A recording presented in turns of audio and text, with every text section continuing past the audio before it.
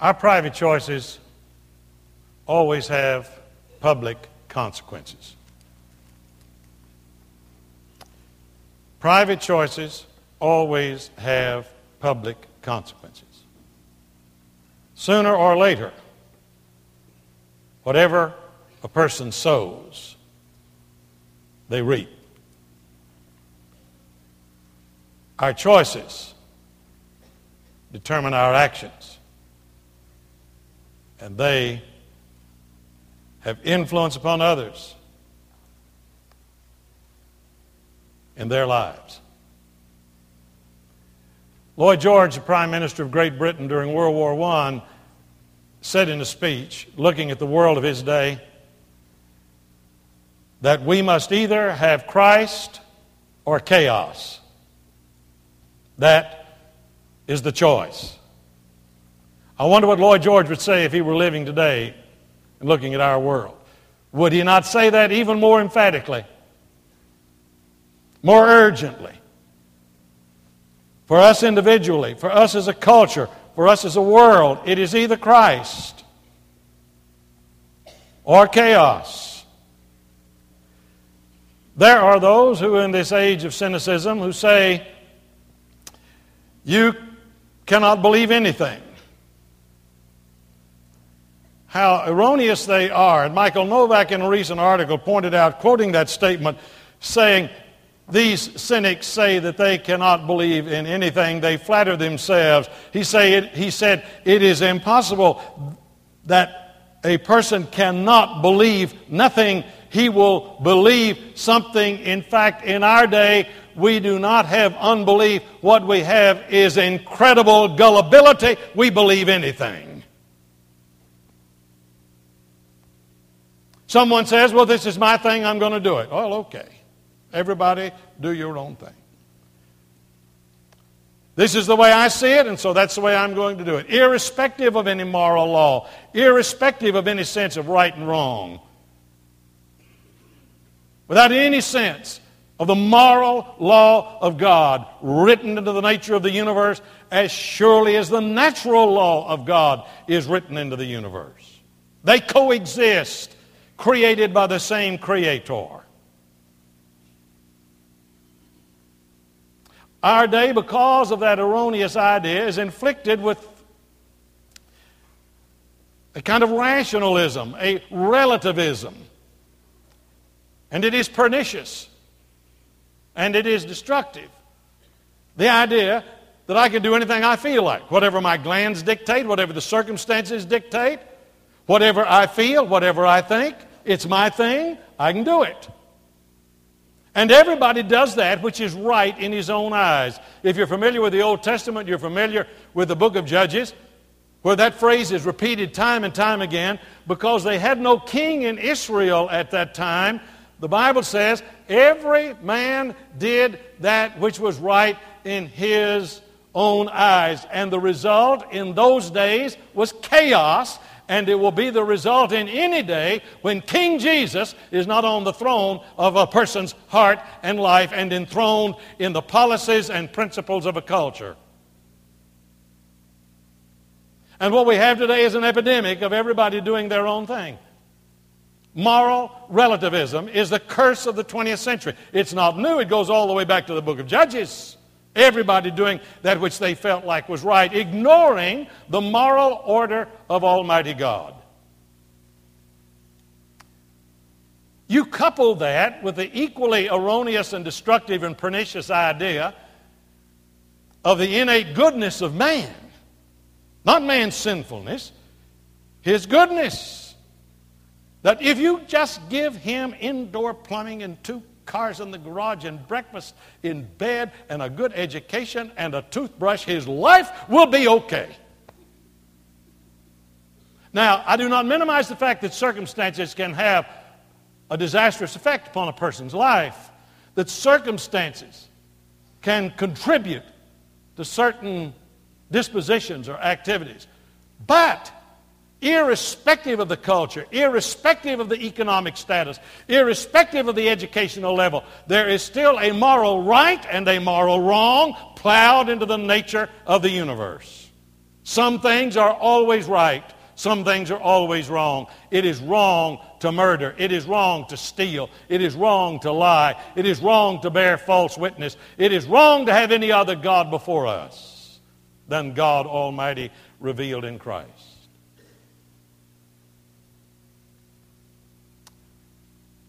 So we have today the idea that our environment is the primary problem. If someone does something wrong, they're basically good. And if they happen to do something wrong, it's got to be somebody's fault, and so it's our fault. It's society's fault. It's the fault of the culture. Well, if culture were that critical to behavior, what happened to Adam and Eve? Here they lived in a perfect environment. I mean, they had everything. It was ideal, idyllic. They talked to God, God talked to them. And God, having created them in His own image, created them with the capacity to choose. And so He gave them that capacity to choose. And they balanced in their mind right and wrong and decided not to believe God. And so there entered into the human race the consequences of their choice.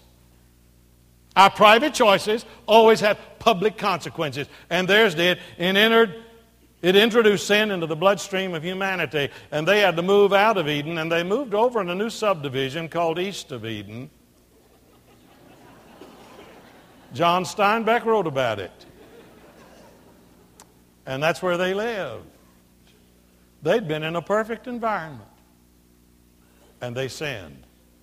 Sin, my friend, the Bible says, is real. And all of us have sinned. Paul says all have sinned and come short of the glory of God. There is none righteous, no, not one. There is none that seeketh after God. They are all gone out of the way. They are together become unprofitable. There is none that doeth good, no, not one. Their throat is an open sepulchre. With their tongues they use deceit. The poison of asps is under their lips. Their mouth is full of cursing and bitterness. Their feet are swift to shed blood. Destruction and misery are in their way. And the way of peace they have not known. Look at the 20th century. The way of peace they have not known. The bloodiest century in the history of the world is the 20th century. God only knows what's going to happen in the next century. Sin is a fact. We'd like to minimize it. We'd like to gloss it over. We'd like to blame other people. We'd like to shift the responsibility. But it is there. It is there. And all of us have sinned. Not in the same way. We've not all sinned alike, but all alike have sinned. In one way or another, it has manifested itself in behavior and in consequences in the lives of other people. It's a reality. Speaking of ideal environment, here's a young man that gets caught up in the best crowd of young people that ever got together. I mean, they had 3 years of the most incredible fellowship. They had the 3 years of the most amazing experiences. Here were 12 young men surrounding a man named Jesus who was going about raising people from the dead and healing people and forgiving sins and changing the world. You talk about a good crowd. You talk about a gang for God. There it was. And one who was one of his best friends, one who was one of his closest compadres, sold him down the river for 30 pieces of silver and kissed him. It sounds like the hissing of a serpent. And later said, I betrayed innocent blood. He was in the right crowd. He was with the right person. He knew Jesus Christ intimately and individually.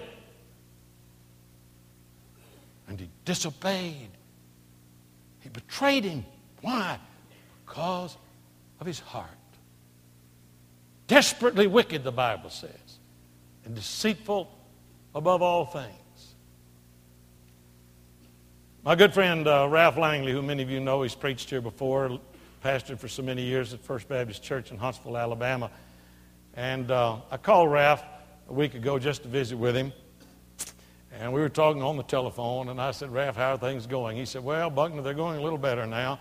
I said, well, what do you mean? He said, well, we just had 3 grandchildren with us for a month. You know who's laughing? Grandparents are the ones that are laughing. Did you notice that? I looked around. I got it in a hurry. A month. And they were about 8, 10, and 12 years of age, that age group. Ralph said, Buckner, it was wonderful for about 10 minutes. And then he said this, I learned more in that 1 month about original sin than I learned in 3 seminaries. He said, even on the way to the airport yesterday, taking them to Birmingham, send them back to their parents. One of my grandchildren looked at my shoes and said, those are the ugliest shoes I ever saw. Ralph said we got them to the airport and tried to look sad when we waved at them, leaving, going home.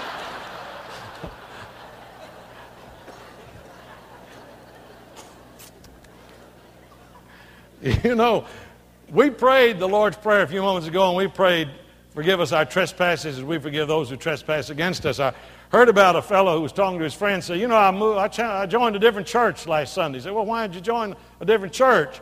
He said, well, the church I've been going to, you know, the one you go to, when we pray the Lord's Prayer, we always say, forgive us our trespasses as we forgive those who trespass against us. He said, this other church I visited a couple of Sundays ago, they prayed, forgive us our debts as we forgive our debtors. He said, I got to thinking about it and realized that I had more debts than I did transgressions, and so I was going to move over there to that church. I don't care what name you call it, what name you give it, what name you have in the English vocabulary for it. All of us have sinned and come short of the glory of God. And there is one solution to that, and that is to choose Christ. For it's either Christ or personal chaos. And Simon Peter talks about it in his first letter to the church, listed as 1 Peter in your Bible, 2nd chapter. Let me read you the first 3 verses. Therefore, putting aside all malice and all guile and hypocrisy and envy and all slander, like newborn babes, long for the pure milk of the word, that by it you may grow in respect to salvation, if you have tasted the grace of God. The transformation of life is conditioned upon tasting the grace of God. Not just looking at it, not just knowing the recipe, not just being able to define it, but tasting it. You may know a lot about Christ. You may have heard about Him all your life. You may know many facts about Him. You may read the Bible. You may belong to a church. You may be a respected person in this community, and I admire you for all of those things, but none of those will substitute for a personal taste of grace through faith in Jesus Christ. When you taste something, you ingest it. You don't just look at it and analyze it, have a seminar about it and define it. You ingest it, it becomes part of your blood and your bones and your brain. And when we have tasted Him, that's why in the communion, we don't just look at the bread and talk about the bread and hold the bread and analyze the bread. We eat it. It gets into us, becomes part of the warp and woof of our lives. We don't just look at the cup, we drink it. It becomes a part of us. We don't just look at Christ and analyze Christ and define Christ and even praise Him. We ask Him to come into our hearts. If you have tasted Him, if you have ingested Him, if you have experienced Him, have you done that? Does your heart resonate with that? Does the Spirit bear witness with your spirit that you are a child of God? And if so, a joint heir with Jesus Christ. Is there that internal bearing witness? I know what Buckner's talking about because I've experienced that. Or are you sitting there saying, Buckner, I've never had that. Listen, the table's set. The bread of life is present. Take Him. Ingest Him. Faith Him, which is not a noun but a verb. Faith Him. Take Him into you. Let Him become a part of your life. Taste, experientially, that the Lord is gracious. And marvelous things begin to happen. This new taste of grace will produce some new actions in your life. Choices have consequences. And the choice of Christ as your Lord, the choice of Christ as your Savior will have consequences. And Peter begins with those consequences. Therefore, putting aside all malice and guile and hypocrisy and envy and jealousy. Why? Because you have tasted what happens when you let Christ come into your life. The light of the world comes into your life, and what happens? He begins to replace all of that stuff, all that junk, all that hatred, all that malice, all that envy, all that jealousy, all that slandering. He begins to push it out. Not by repression, not by rejection, but by replacement. How do you get the darkness out of a room at night? Curse the darkness, throw things at the darkness, preach about the darkness? No. Turn on a light. And the darkness cannot contend with the light. It cannot overcome the light. The light penetrates it and pushes it back. And what it does in the world, in the natural world, it does in the spiritual world. It will do in the darkness of our hearts. The light of Christ will push back all of that darkness and begin to push it out of our lives. And malice will begin to leave hatred. What a world it would be. What homes we would have if there were no hatred. Just think of it. Just think of it in a moment. What a world we would have. No hatred. No child abuse. No spousal abuse. No drive-by shootings.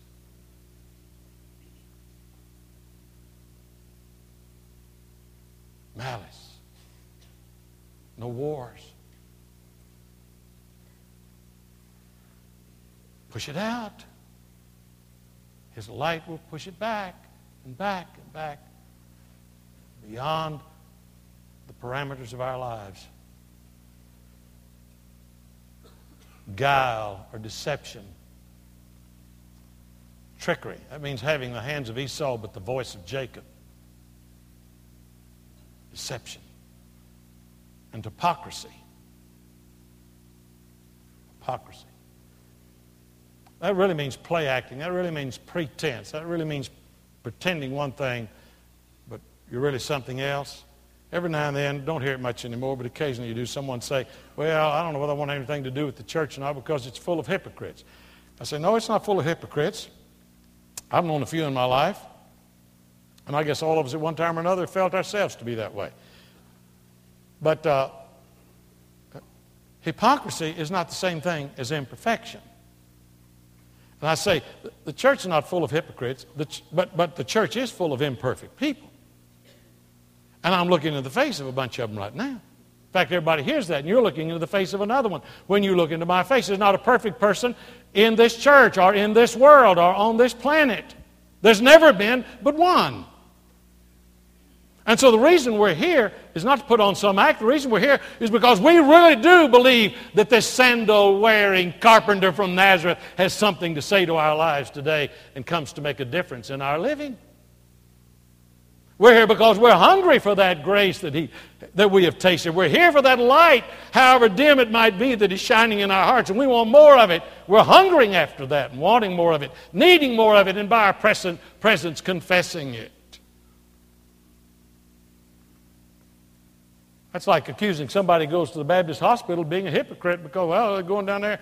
I'm not going to go to down to the hospital. Everybody down there is a hypocrite. They're all sick people. That's right. That's why they're there. I'm not going to go eat today because those people are all in there. They're all eating at the restaurant. They're all hungry. They're hypocrites. No, they're hungry. People here in church, not hypocrites. You came here today. I do not know what overt reason it might have been, but down deep inside, I believe somewhere back there in your heart was a hunger for a word from God. And I'm not God, and this choir's not God, but God speaks through people and through prayer and through praise. And God is speaking to your heart here this morning, and He is saying, I'll be the bread in your life. I'll be the wine of your life. I'll be the light of your life. Push out that old hypocrisy, that imperfection, that evil, that malice, that evil speaking. Like newborn babies. In other words, tasting the grace of God creates a new appetite. Not only produces new actions, it produces a new desire, a new appetite. A new appetite. Like newborn babies, long for the pure milk of the Word of God, that by it you may grow in respect to salvation. Now, some of my dearest friends are Roman Catholics, and some of the finest Christians I know are Roman Catholics. And I agree with their Christian commitment. I may agree with some of their interpretations. Oh, my goodness, I do that with some Baptists. So, I mean, nothing new about that. The Roman Catholics believe Simon Peter was the first pope. That's fine. And they believe, because they believe in the celibacy of the clergy, they believe that Simon Peter was celibate, that he never married. Maybe. I don't know. I have a different opinion of it, though, because I read in the Bible where Jesus went back after leaving Nazareth, where they'd forced him out of town, and he went down to Capernaum. One of the first miracles he performed there was on Simon Peter's mother-in-law, who was sick. There may be ways to get a mother-in-law without being married, but I've never heard of that. And he did a gracious thing, and Simon Peter was concerned about his mother-in-law, and so Jesus performed a miracle. I personally believe that Simon Peter had children. It's hard for me to believe that a man who'd never had children would have thought of this analogy to describe what happens once you've tasted the grace of God. I don't think he would have thought of a baby crying in the middle of the night. Hungry! How many of you have had that experience in your life? Every one of your hands will go up, I know. We're having it at Michael and Harriet, our son and daughter-in-law's house right now. Little Michael Buckner Fanning, 2 weeks old, this past Thursday. They don't have to wake him up to tell him it's time to eat. He wakes them up at all of these horrible hours to tell them it's time to eat. Why? Because it's his nature. He wants more of that that's giving him life. And the same thing will happen to us when we have tasted the grace of God. We want more of that which is giving us life. I remember when our children were born. Mike was born first. 3 years later, Stephen. And in the middle of the night, he'd begin to cry. And Martha would be sound asleep. And being the good Christian I am, I'd say, Martha, time to get up. Mike's crying. Steve's crying. Well, I know what it is to be inconvenienced. Martha'd get up and go off in the other room, feed the baby. It took me sometimes 30, 45 seconds to go back to sleep before I could. It was a horrible interruption in my life. I know what it is. You know what it is. All you mothers know what it is. And here it is. What he is saying here is what Jesus said in the Sermon on the Mount. Once you have tasted of the bread of life, once you know the grace of God, you are going to hunger and thirst after more of it. You're going to hunger and thirst after righteousness, after that which is right. Pascal, one of the greatest minds in the history of the world, great mathematician, the inventor of the computer, and a great Christian, he said, the existence of hunger presupposes the existence of bread. The existence of hunger in you presupposes the existence of bread. God doesn't play tricks on us. He has created us with the appetite for food, and we need to eat food, and He has provided that food. He has created us with an appetite for God. He has created us with a hunger for God, and He has provided that in the bread of life. Take it and eat it. This is my body. This is my blood. Take it, take it, take it. I give it to you to give you life, to give you grace, to give you peace. Choose Christ, and there will be no chaos in your life. You hunger for forgiveness this morning? You're hungering for some meaning in your life? Hungering for the right kind of love? Hungering for peace? Take and eat. It is my body. I love you, and here is my gift to you. Take it. As we have said, no one can go back and have a new beginning But everyone can start now and have a new ending right here, right now, today, in this place. You can taste the grace of God, and the old things will begin to pass away, and all things will become new, and you will know peace and forgiveness and the grace of God. Would you come this morning to share that decision with us, to trust Him as your Lord, to publicly acknowledge Him? Everybody in the New Testament that followed Christ did so publicly. There were no secret disciples. Everyone that became His follower followed Him. That's the very nature of what it means. And one way is to follow Him into the life of His church, wherever it might be, wherever they might be worshiping, under whatever name they might be worshiping. In terms of denomination, worshiping Christ, He wants you to be a part of a church. And He leads you into His body, His fellowship, His bride, His family. So I'll be here to welcome you to come, as some did in the earlier service, coming on profession of faith, coming into the life of this fellowship. Your choices have consequences. And the choice you're making right now can have and will have eternal consequences. Come, I'll be here to greet you. Let's stand and let's sing.